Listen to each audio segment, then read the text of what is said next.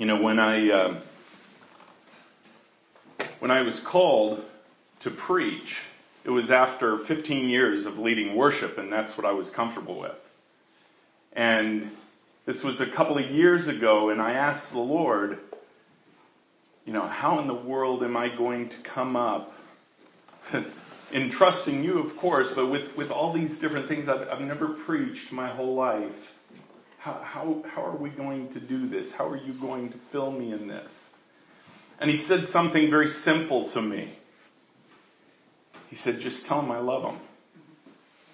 Just show them how much I love them and how much they mean to me. See, so it's simple. Understanding who Christ is and who He wants to be in your life really is encircled around love. And that message is a simple message, but yet it cost everything. And that's what I want to go through today, because we celebrate, as I said, Easter, where Jesus Christ rose from the dead. But I want to go through the process of His life. I want to go through the process of why He came to earth in the first place. Of why He wants a relationship with us and why it cost Him everything. And we're going to be using our Bibles a lot today, so if you have your Bible, get your fingers ready. Or if you're like me and you have an iPad, then get your single finger ready. But we'll also have it up on the screen here. And the first verse is John 3:16, and everybody in here, I would dare say if we went through, we'd not find a single person that has not heard this verse. Okay? Everybody, if you even watch sports on TV, you've seen this verse. Right? For years they put it up in the background and everything else. So John 3:16, and we're going to read 17 as well. But for God so loved the world that He gave His only Son, that whoever believes in Him should not perish, but have eternal life. And I'm reading out of the ESV. Verse 17, for God did not send His Son into the world to condemn the world, but in order that the world might be saved through Him. I want to focus on a portion of verse 16. For God so loved the world that He gave. He gave. God loved you and me so much, His creation, so much that He gave. He gave what? He gave His own Son. He gave His own Son so that we might have relationship with Him. Let's go back to the beginning, though. How many in here have heard, you see it on TV, maybe you've said it yourself, why am I here? Right? Why am I here on this earth? Okay, that's a question that I want to answer today too, because it's really very simple. See, back before creation, God wanted fellowship. He created man for fellowship. He created man for love. Before man was created, the angels were created. But see, they were created with something a little different than what we have. Okay? Their capability of love was different than our capability of love. Simply because with them, they are in that realm with God, with Jesus Christ, and faith is not required. With us, it's required. See, we don't live in that realm. We don't see Him like they see Him. When Jesus created mankind, when He created Adam and Eve, He created them for fellowship. He created them for love. Not just love between the two of them, but love between them and God. See, God wanted love. God wanted love from us. That's why He created us in His own image. Turn to Genesis chapter 1. Genesis chapter 1, verse 26 and 27 say this. Then God said, let us, meaning the Trinity, God the Father, Son, and Holy Spirit, God, let us make man in our image, after our likeness. And let them have dominion over the fish of the sea, and over the birds of the heavens, and over the livestock, and over all the earth, and over every creeping thing that creeps on the earth. See, at this point, God had already created the rest. And now it was down to the pinnacle of His creation. The very reason why He created in the first place was to create man and woman. Was to create a being that had the capacity to love Him. But see, there had to be something inserted there that was a risk for God. A huge risk. See, in order for Him to get love from us, He had to make it our choice. Have you ever had a relationship where you don't know how they feel about you? As much as you try, you can't make them love you. You can't even make them like you. Right? So in a relationship, love is a choice of the person that's giving it. So in order to receive love, God had to give us a choice. It's this thing we call free will. This thing that allows us to choose Him or not choose Him. Choose to be obedient or not to be obedient. Choose to believe who He is and who He says He is, or not to believe who He is or says He is. See, it's our choice. He had to insert that part into creation in order to receive love. In order for it to really be love. Because it had to be our choice. Look at your own life and where you're at with Jesus Christ. Know that where you're at right now is because of your choice. It's not because of anything anybody else has done for you or against you. It's because it's your free will choice. It's our choice to believe in who He is. It's my choice to believe whether He created the world or not.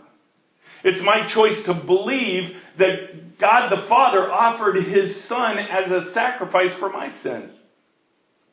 So that I might have eternal life with Him. So that I might have relationship with Him, not just when I get to heaven, but right here, right now. See, I stand here to tell you that you can have a relationship with Him here on earth right now. But it's your choice. That's why He gives us free will. It's because when we choose Him, we give Him the love that He created us for in the first place. But there was another side to this that also made that free will really important. And it was somebody who took advantage of that free will. I want you to turn to Ezekiel chapter 28. And again, if you don't have a Bible or if you have trouble turning in that, we'll have it on the screen as well. But Ezekiel chapter 28, we're going to read verses 13 to 18. Actually, 13 to 15. But there was someone else in the Garden of Eden when Jesus was there with Adam and Eve. See, there was another created being that was there. And there was at the point when the Adam and Eve were created, he had not fallen. We're talking about Satan. We're talking about Lucifer. He had not fallen at the point where we're reading right now. Okay, see, Satan took advantage of that choice that we have. Verse 13 says this. You were in Eden, talking about Satan, talking about Lucifer. You were in Eden, the garden of God. Every precious stone was your covering. Sardius, topaz, diamond, beryl, onyx, jasper, sapphire, emerald, and carbuncle. And crafted in gold were your settings and your engravings. On the day that you were created, they were prepared. You were an anointed guardian cherub. I placed you. You were on the holy mountain of God. In the midst of the stones of fire you walked. You were blameless in your ways. See, we're talking about Satan here, verse 15. You were blameless in your ways from the day you were created until unrighteousness was found in you. See, pride was found in Satan. And when pride came into his heart, the prize became you and me. The prize at that point became Adam and Eve. Because see, he knew that God wanted love from them. He knew they had a choice. And he then gave them the option of that choice. See, what was birthed that day was what we deal with every day. We deal with this conflict in life. Some say good and evil, God, Satan. Bottom line, it is a battle over our choice. Don't be confused. There's not a third choice. The Bible says you are either for me or you're against me. There's not a third choice of ourselves. Why? Because we're within time. We're within this dimension. We certainly didn't create the world. We didn't create ourselves. So there is a choice to believe in who God is and what He says He is and what He said He did, or not to believe in that. And see, Satan went after him. Satan went after him through Eve and then through Adam. And because of going after him, caused the fall that we recognize today. I think if we went around and asked everybody, do you see sin in the world? I think it would be pretty unanimous, yes. Yeah, there's sin in the world. There's difficulty in the world. Clearly, not everybody follows God. There are choices that everybody makes every day. But see, this all happened with one choice. And that was the choice of Adam. It's interesting when you read that. Let's turn to Romans 5.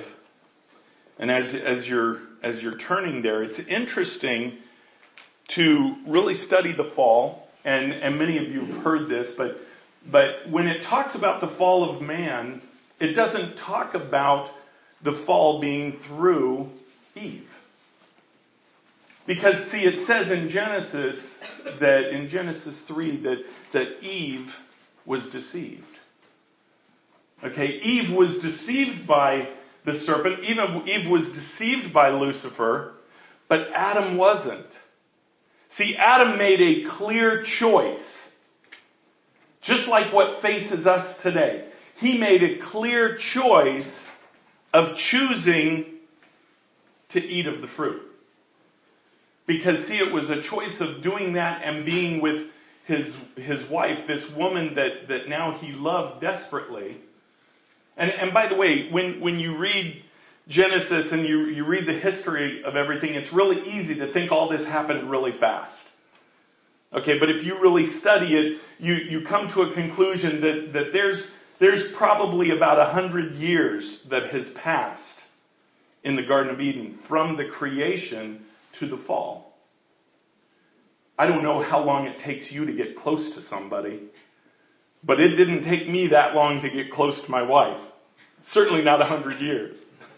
You can imagine how attached you become. You can imagine how much you fall in love with that person, right? How much Adam fell in love with Eve. So when Eve was deceived and she ate of the one thing, the one fruit that God said don't touch, the one thing, when she did that, she was deceived in doing it and she offered that to Adam. See, Adam by choice took it. He knew what was coming. Said Adam wasn't deceived. Adam knew that choice that he was making was bringing death. Why? Because that's what God said. It was the tree of the knowledge of good and evil. So now what was coming into their lives by his choice was understanding the power behind sin. So see, Satan knew that if he could get man to fall, it would take the love away from God. Let's look, Romans chapter 5, verse 12. It says this, therefore, just as sin came into the world through one man, Adam, and death through sin, and so death spread to all men because all have sinned. Let's go down to verse 18. Therefore, as one trespass led to condemnation for all men, so one act of righteousness leads to justification and life for all men. See, what it's saying here in Romans is it only took one. It only took one to bring sin into the world. Adam made that choice and brought sin into the world. And because of his sin, it brought with it death. See, prior to that choice, Adam was an eternal being. There was no death. In the Garden of Eden, it wasn't that they're getting old and they're going to die in a few years. There was no decay. But when he ate of the fruit and brought sin into the world, sin was coupled with death. So he brought death into the world. And as we read in verse 12, because of one man, sin entered into the world. And sin by death, or death by sin. Therefore, because all have sinned, then all deserve death. And what does that mean, all have sinned? Do you understand that Adam and Eve were the only created beings? Humans. And so all of us come from a bloodline of them. A seed line of Adam. So that sin that he brought into the world was passed down to each one of us. All along those lines. Everyone brought into the world past Adam and Eve were brought into the world in sin. And I know that can be a confusing thing because you look at a little baby and you think, well, they haven't sinned. Or you look at even a 10-year-old and, well, they've only sinned a little bit. I just remember one lie they told that, they're not bad. Do you understand? It's not a matter of bad or good. It's a matter of righteousness and unrighteousness. It's not a matter of a scale of how good a person you are. And I did this today, or I did that today, or I kept from doing this my whole life. I haven't done this my whole life. I'm good. Do you understand that it has nothing to do with good or bad? It has to do with righteousness and unrighteousness. And see, because of one man, verse 12 says, because of one man sin entered into the world and death by sin. And therefore all mankind received that through his seed. So see, you were doomed at the beginning. You were unrighteous from the beginning. It had nothing to do with what you did and what you didn't do. How many of you have to deal with problems because of your parents? Or because of your grandparents? Or because of your ancestors? How many nations deal with problems because of their ancestors? You see, we're not immune to having to deal with what comes before us. In righteousness and unrighteousness, none of us escape that. We are all born unrighteous.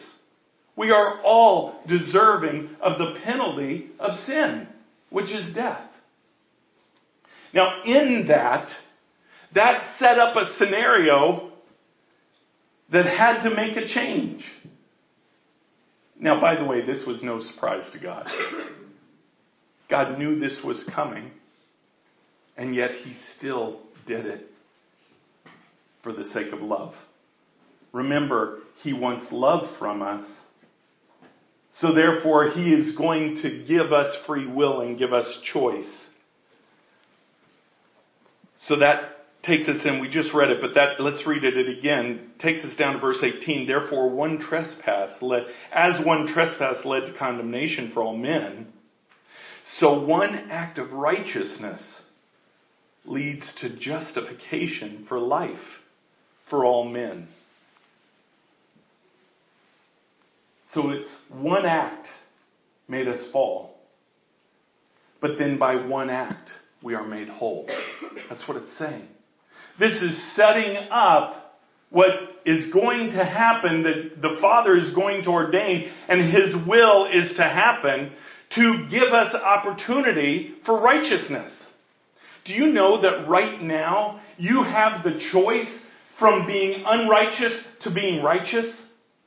That doesn't make sense, does it? Just by a single choice, you can become righteous versus unrighteous. The penalty of sin is death. You can go from death to life by a simple choice. That blows me away. Turn to 1 Corinthians chapter 15. 1 Corinthians 15, verse 21 and 22. Since sin came by one man, redemption also came by one man. Let's look at verse 21. Again, 1 Corinthians 15, verses 21 and 22 say this. For as by a man came death, by a man has come also the resurrection of the dead. For as in Adam all die, so also in Christ shall all be made alive. What God introduces here is the idea that you had to have the same choice that caused the world to fall had to be the same choice that would cause it to be regaining life. So if sin came by one man, righteousness also had to come by one man. Well, see, God has an issue now. Because if we're born into sin, if we're born through the seed of Adam and we're born into sin, none of us have the capability of that righteousness. I mean, let alone even if we weren't born into that, do you know anybody who has not sinned? Because if you do, I'd love to meet them. Because it doesn't exist. It can't exist. So God was faced with a problem here. A man had to redeem the earth. A man had to redeem humanity because a man caused it to fall in the first place. So only a man could do it. So God had a choice here. He sent His only Son, Jesus Christ, to become a man, to live that perfect life, so that we might have redemption. Let's look at John 3:16 again. Let's reread that.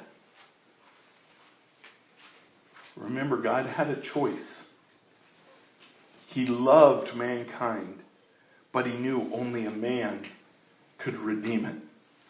For God so loved the world that He gave His only Son, that whoever believes in Him should not perish, but have eternal life.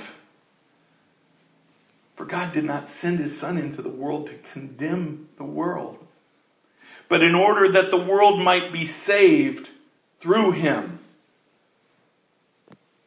See, this set up the need for the Savior. This set up a need for the Savior, a man who could live a perfect life. That's why God sent His Son. Because it had to be a man that could live a perfect life. One that was blameless. One that did not deserve death. One that was not born of the seed of Adam. You ever wonder why Jesus was born of a virgin? See, it's because the seed comes down through the man. That bloodline comes down through him. That sin comes down through man. So Jesus was born of a virgin. He was born without that seed, but yet he was born 100% man and remained 100% God.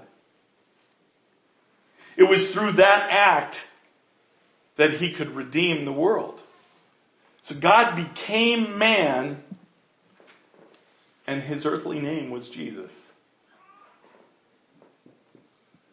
We call him Jesus Christ. Christ is really a title. It's really Jesus the Christ. Christ is a title of the coming Messiah. And his name was called Jesus when he was born. I want you to turn to John chapter 6, verse 38. So now we have Jesus, and you know, perhaps you've gone through the Gospels and went through his life and his birth and all of this. And much of the Gospels don't talk about his young life. It's an interesting study. There's really not much there.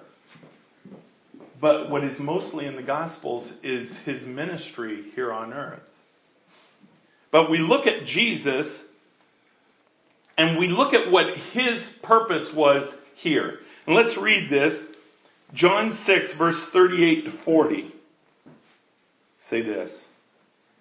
For I have come down from heaven. This is Jesus speaking.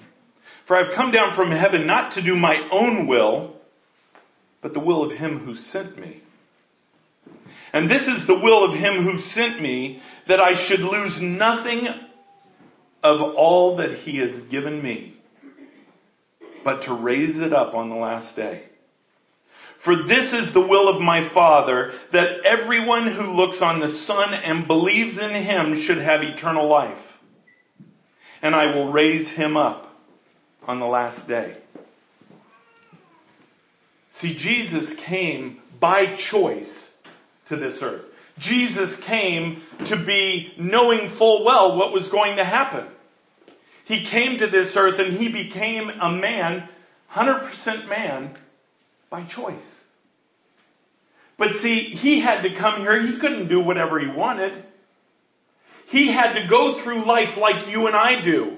He had to be tempted like you and I do, yet without sin, the Bible says. He had to go through the hardships that we go through. Do you know something we don't think about? And I grew up with this thought, and it hit me a little later in life. See, I assumed, well, you know, he's 100% man, and he's 100% God. But he kind of knew all this. He knew what was going on. You know, he knew that by his death, people could have a relationship with God. But do you know that's not true? See, Jesus had to learn obedience. That might be new for some of you to hear. He had to learn obedience. He had to, through faith, learn who he was in his Father. Why? Because that was the human part of him. I want you to turn to Hebrews chapter 5. Never believe me, but let's go to the Word. Hebrews chapter 5, verse 8 and 9 say this. Although he was a son, talking about Jesus Christ, Paul is, well, for those of you who believe Paul wrote this book. Although he was a son, meaning Jesus Christ, he learned obedience. How? Through what he suffered. He learned obedience.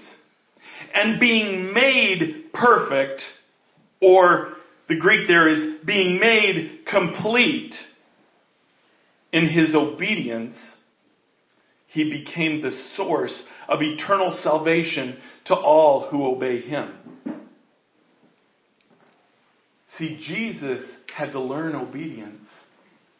Jesus had to trust that what the Father was telling him was true. Do you know, why did he become man? to be able, not only for the redemption of us, but He did it to be relatable to us.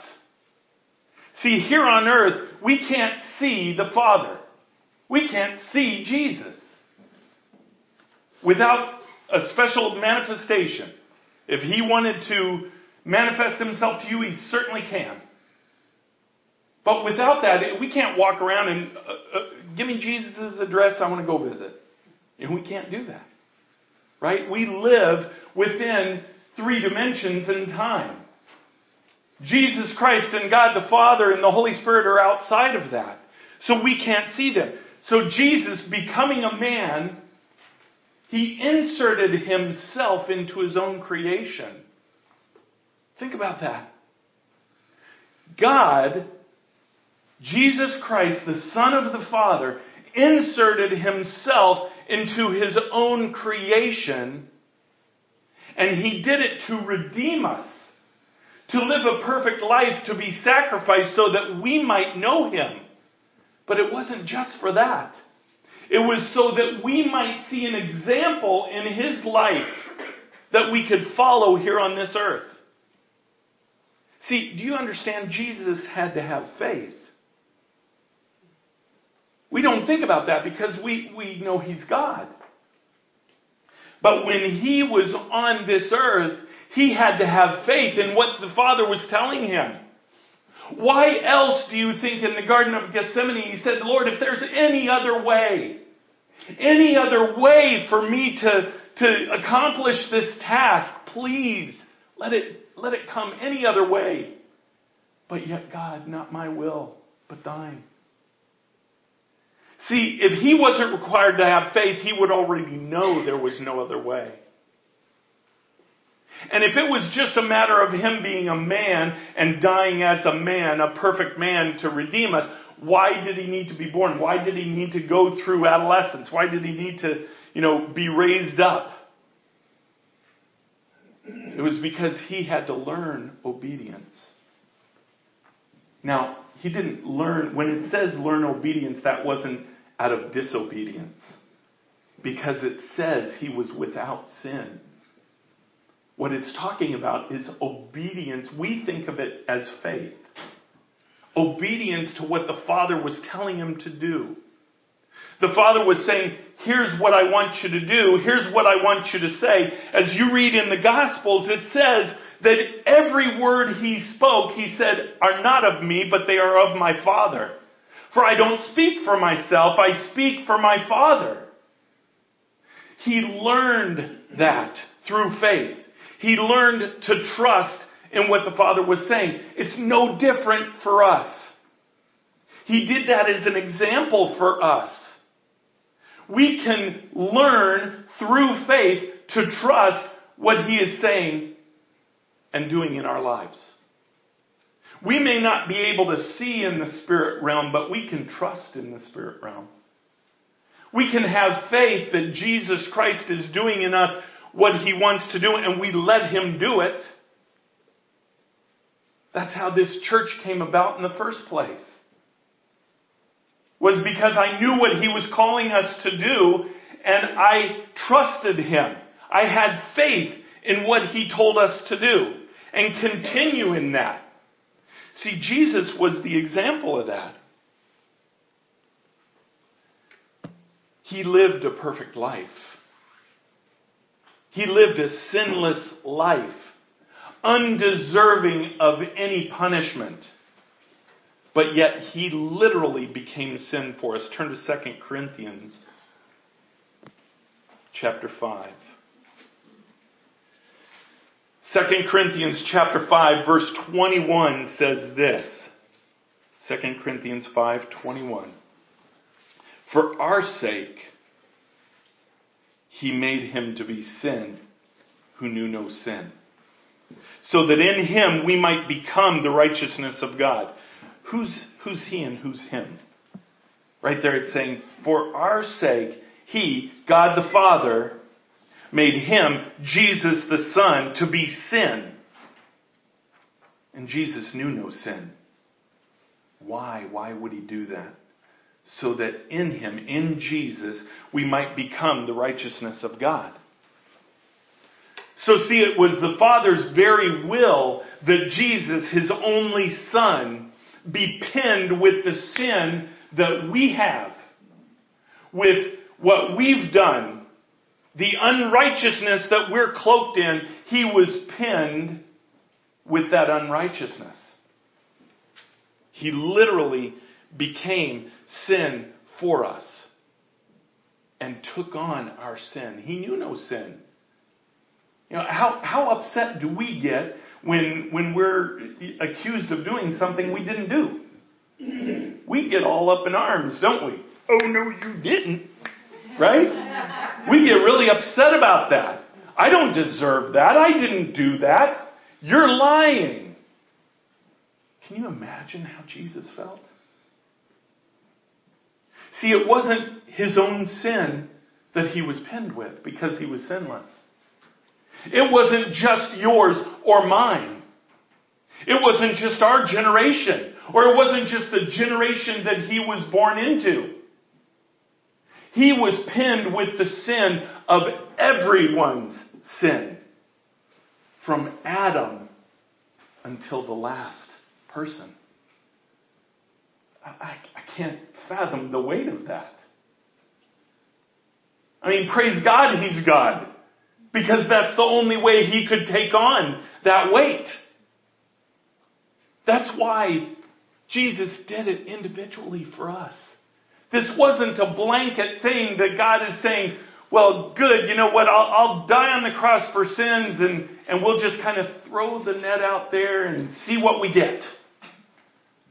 Do you know He would have done that for you only? He would have done that for me only. Why? Because He didn't just take on sin as a blanket thing. He took on my sin. He took on your sin. He loved us so much and wanted to be with us eternally. That's what He did.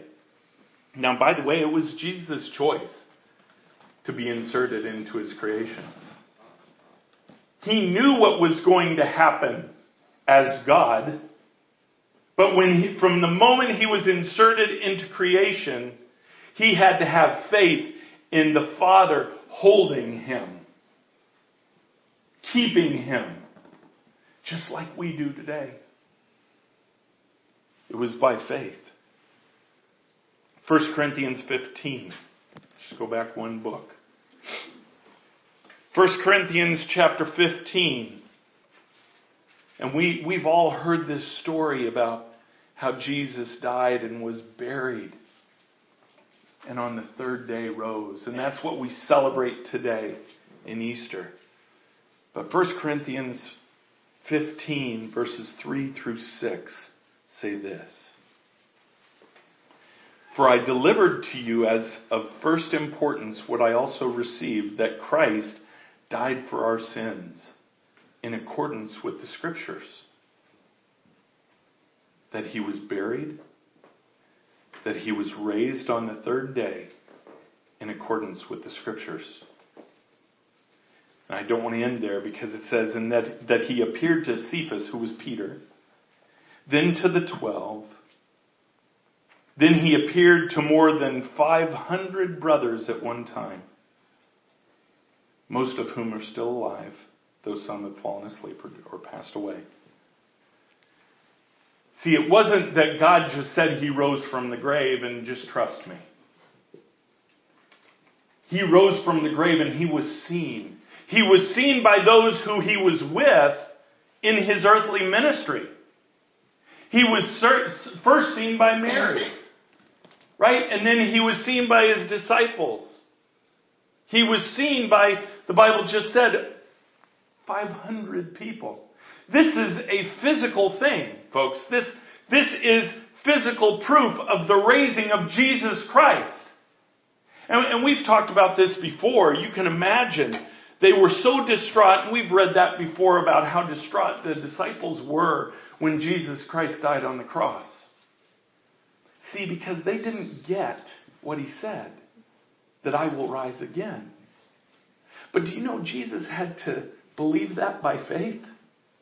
He had to trust in his Father by faith that the Father would raise him from the dead. And he did. He made that choice. And he trusted. John chapter 20. I told you we were going to go to a lot of verses. John chapter 20. And I'm going to read a large section here. This is verse 1 through 10. And this is talking about the resurrection. This is what happened when Jesus Christ rose from the dead. Now on the first day, verse 1, John chapter 20. Now on the first day of the week, Mary Magdalene came to the tomb early. And this is 3 days later, while it was still dark, and saw that the stone had been taken away from the tomb. So she ran and went to Simon Peter and the other disciple, the one whom Jesus loved, who was, by the way, was John. And by the way, it doesn't mean he didn't love the rest of them. Okay. And he said to them, they have taken the Lord out of the tomb, and we don't know where they have laid him. So Peter went out with the other disciple, and they were going toward the tomb. Both of them were running together, but the other disciple outran Peter and reached the tomb first. And stopping to look in, he saw the linen clothes lying there, but he didn't go in. Then Simon Peter came, following him, and went into the tomb. He saw the linen clothes lying there. Verse 7, and the face cloth which had been on Jesus' head, not lying with the linen cloths, but folded up in a place by itself. Then the other disciple, who had reached the tomb first, also went in, and he saw and believed. For as yet they did not understand the scripture that he must rise from the dead. Then they went back to their homes. See, for some reason, they didn't understand what Jesus had been telling them all along. Don't worry, when I die, first of all, I'm going to die. But the Father has told me when I die, I'm going to raise from the dead 3 days later. See, they didn't understand that. But then when it happened, all those things came flooding back to their minds. And what did John say? It says there in verse 8, then the other disciple, John, who had reached the tomb first, also went in. He saw and believed. See, all that came rushing back to him that Jesus had told him. They were witnesses of Christ's resurrection. Christ had risen from the dead. See, think about in their time frame what was going on. The persecution of Jesus Christ. Just a week earlier, Jesus had come into Jerusalem victorious. They laid down the palm branches. The Messiah has come. They're all shouting, Hosanna. We're excited because you've come to set up your earthly kingdom in power. Oops. No, that's not what he did. See, because they misunderstood. Israel thought he was going to come in power. They were under Roman rule. They were under persecution. They thought he was going to come in power to rule an earthly kingdom. But then he died. See, when he said that he comes to set up a heavenly kingdom, to give us the opportunity to be with him for eternity, everything changed. You ever think of why in 1 week he goes from Mr. Popular to being on the cross? See, it's because he came to defeat something that could not be defeated humanly. He had to be perfect. He had to be God to defeat sin. He had to give his life, his perfect, sinless life, to defeat sin. Because his plan was to be with us forever. Turn to John 14. I love this.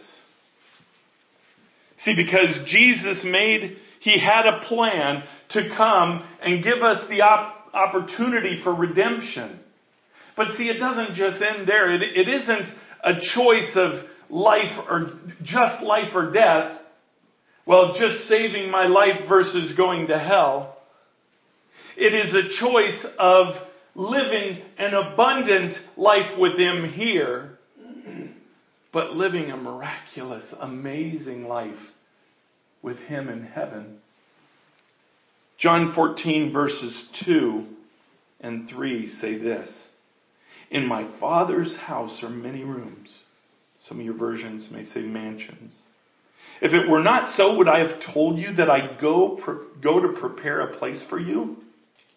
And if I go and prepare a place for you, I will come again and will take you to myself, that where I am, you may be also. See, He doesn't just intend to leave us alone. When we accept Him into our hearts, we receive a very special promise. That special promise is an inheritance that will come. That's what He's talking about in these verses. He's saying, you know what? I go to prepare a place for you. I know you're not going to see me, and we can't read all these verses, but he says later in John, you want me to go because I will send the Comforter. I'll send the Holy Spirit. He said, but not only that, when I go to prepare a place for you. I go to prepare the time that we're going to be together. You understand, that's the culmination of everything that God wanted for creation. The relationship between you and Him. That's what He goes to prepare, that inheritance. When we've accepted Him into our heart, He goes to prepare that very inheritance that He promised us. And I want to go to the very end. This is projecting out at the end. Revelation 21. Revelation 21, verses 3 and 4. Now this is the end of the end. This is after the 1,000-year reign of Christ. This is after Jesus Christ comes back the second time. And this time when Jesus comes back, He does come back in earthly conquer. He comes back and He will set up an earthly kingdom. And that's what the 1,000-year reign is. But what these verses are talking about is even after that. Verse 3 and 4 of Revelation 21 say this. And I heard a loud voice from the throne saying, behold, the dwelling place of God is with man. He will dwell with them, and they will be His people. And God Himself will be with them as their God. He will wipe away every tear from their eyes. And death shall be no more. Neither shall there be mourning, nor crying, nor pain any more. For the former things have passed away. You see, because Jesus Christ died on the cross for our sins, He gave us the choice of righteousness. Remember at the beginning when I said there's righteousness or unrighteousness. There's no middle ground. Right? You either deserve death or you don't deserve death. All of us have been born in sin, so all of us deserve death. So how do we become righteous? How do we become where we do not deserve the very death that was brought in because of sin? It was because of Christ's righteousness. See, you've heard when Jesus Christ died on the cross for our sins, His blood was shed. We saw that in that video. That movie is such an awesome portrayal of what Jesus went through. But in reality, it only showed the physical. Can you imagine having the sin of the world pinned on you and dying because of it? But see, it was that gave us opportunity to be righteous. Because see, we can take on the righteousness of Jesus Christ by accepting Him. When we accept Jesus Christ as Savior, His blood literally covers us. The Father no longer sees our unrighteousness because it is veiled by the sacrifice of Jesus Christ. So the Father sees us as righteous. Do you understand that? When we accept Jesus Christ into our hearts, to the Father, we become perfect. Because He sees us through Jesus. Doesn't mean that we're without sin. That all goes into the relationship that we have with Christ. We don't immediately become better people, good people. I don't sin anymore because I have Christ. No. I am made righteous because of Him. Has nothing to do with me. It is 100% grace. It is 100% what He did for me on the cross. I want you to turn to Ephesians 2.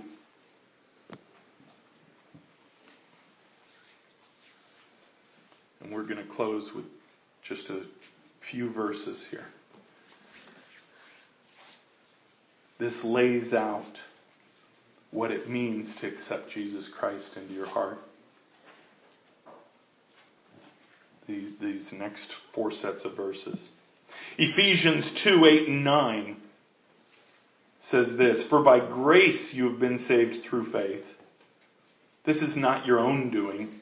It's the gift of God. Not a result of works or not a result of what you do, so that no one can boast." See, if it was about something we did, if it was about living a good life, then we could take a certain amount of credit for it. But we're unrighteous. So we fail from the very get-go. So in order to be made righteous, we have to take on Jesus Christ's righteousness. He offers that perfectly and fully. Without cost, by the way. You don't have to die. See, His sin, or His death paid for our sin. You don't have to die for your own sin. You don't have to die to take on His righteousness and be seen as righteous from the Father. You just have to believe. And you have to accept. Turn to John chapter 1. John chapter 1, verse 12. There's a key word in here. It says this, "But to all who did receive Him," that's the key word, receive, "who believed in His name, He gave the right to become the children of God." See, we have to receive what He is giving us. Even a gift that is 100% free, that you don't earn. When you go downstairs for Christmas, okay, you're all excited. You're getting a gift for Christmas. You didn't pay for that. Well, let's assume you didn't pay for it. Okay, maybe some parents in here did, but let's assume you're going down there and opening a gift that somebody gave you that the other person did all the work for or paid for. All you're doing is receiving that gift. Right? It's the same with Jesus Christ. You have to receive His free gift. It's not something you earn. It's not something because you're a good person. It has nothing to do with how good you are or how bad you are. See, Satan even goes the opposite direction and says, you don't deserve this. You don't deserve it because of what you've done in your life.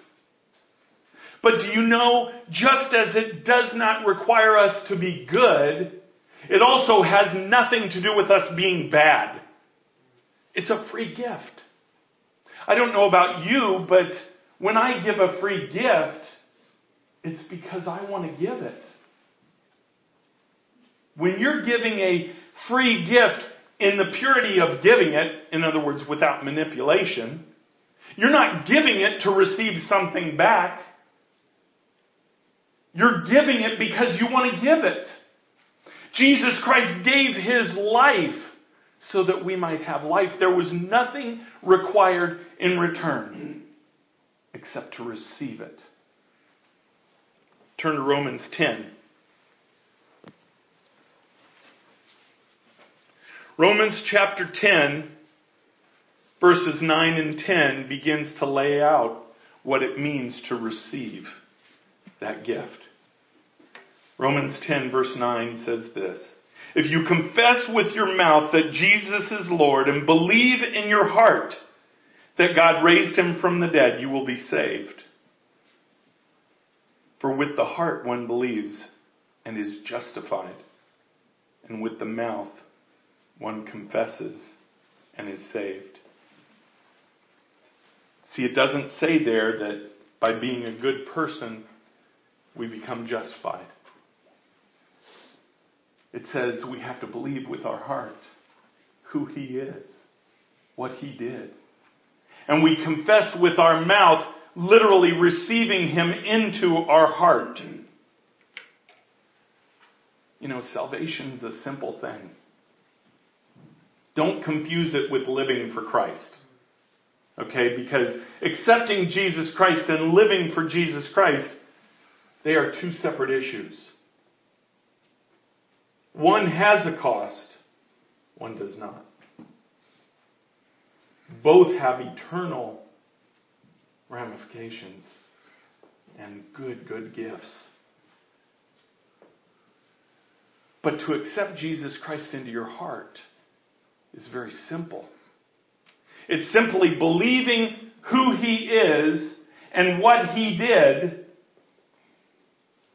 and expressing to Him to receive Him as your Lord and Savior. By doing that, you take on His righteousness. By believing that Jesus Christ, being the Son of God, was made man, lived a perfect, sinless life, and then that life was offered on the cross. He spent 3 days in the grave in payment for our sin. And on the third day, and this is key to believe, on the third day He rose again. The Father, through the power of the Holy Spirit, rose Jesus Christ from the dead, sat Him at His right hand.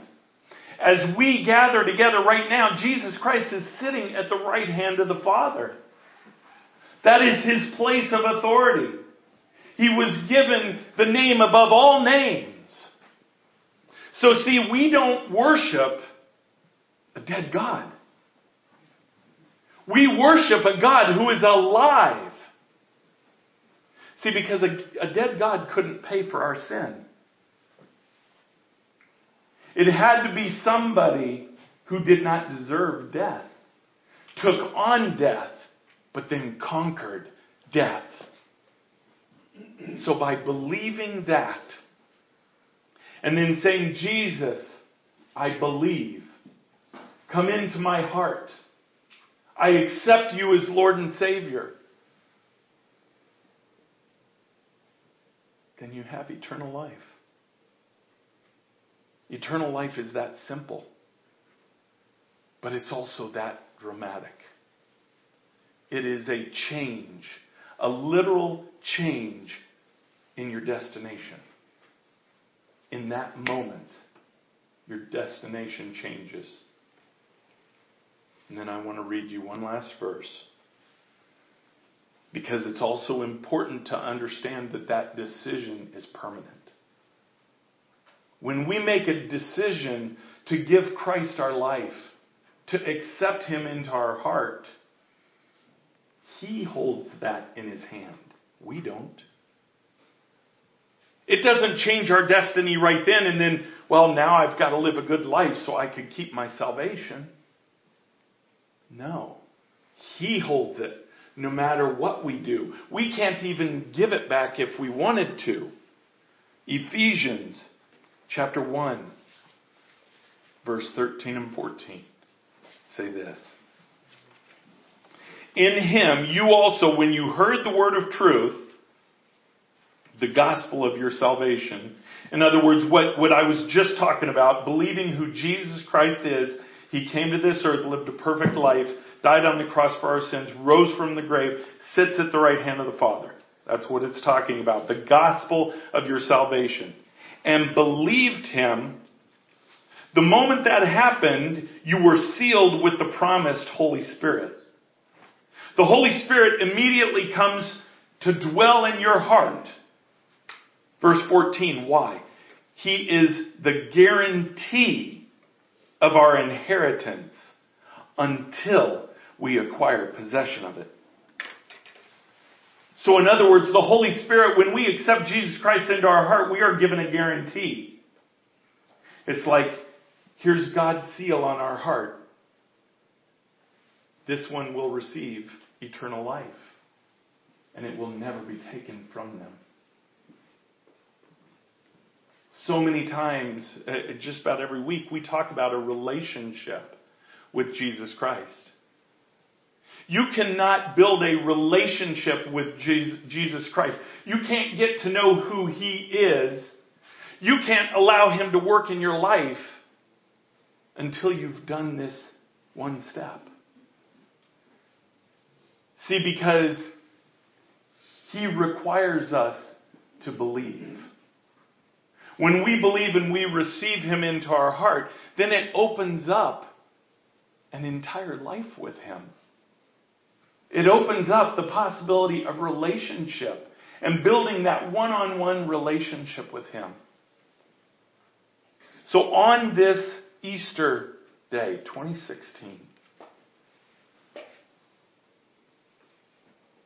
I hope you'll look at your own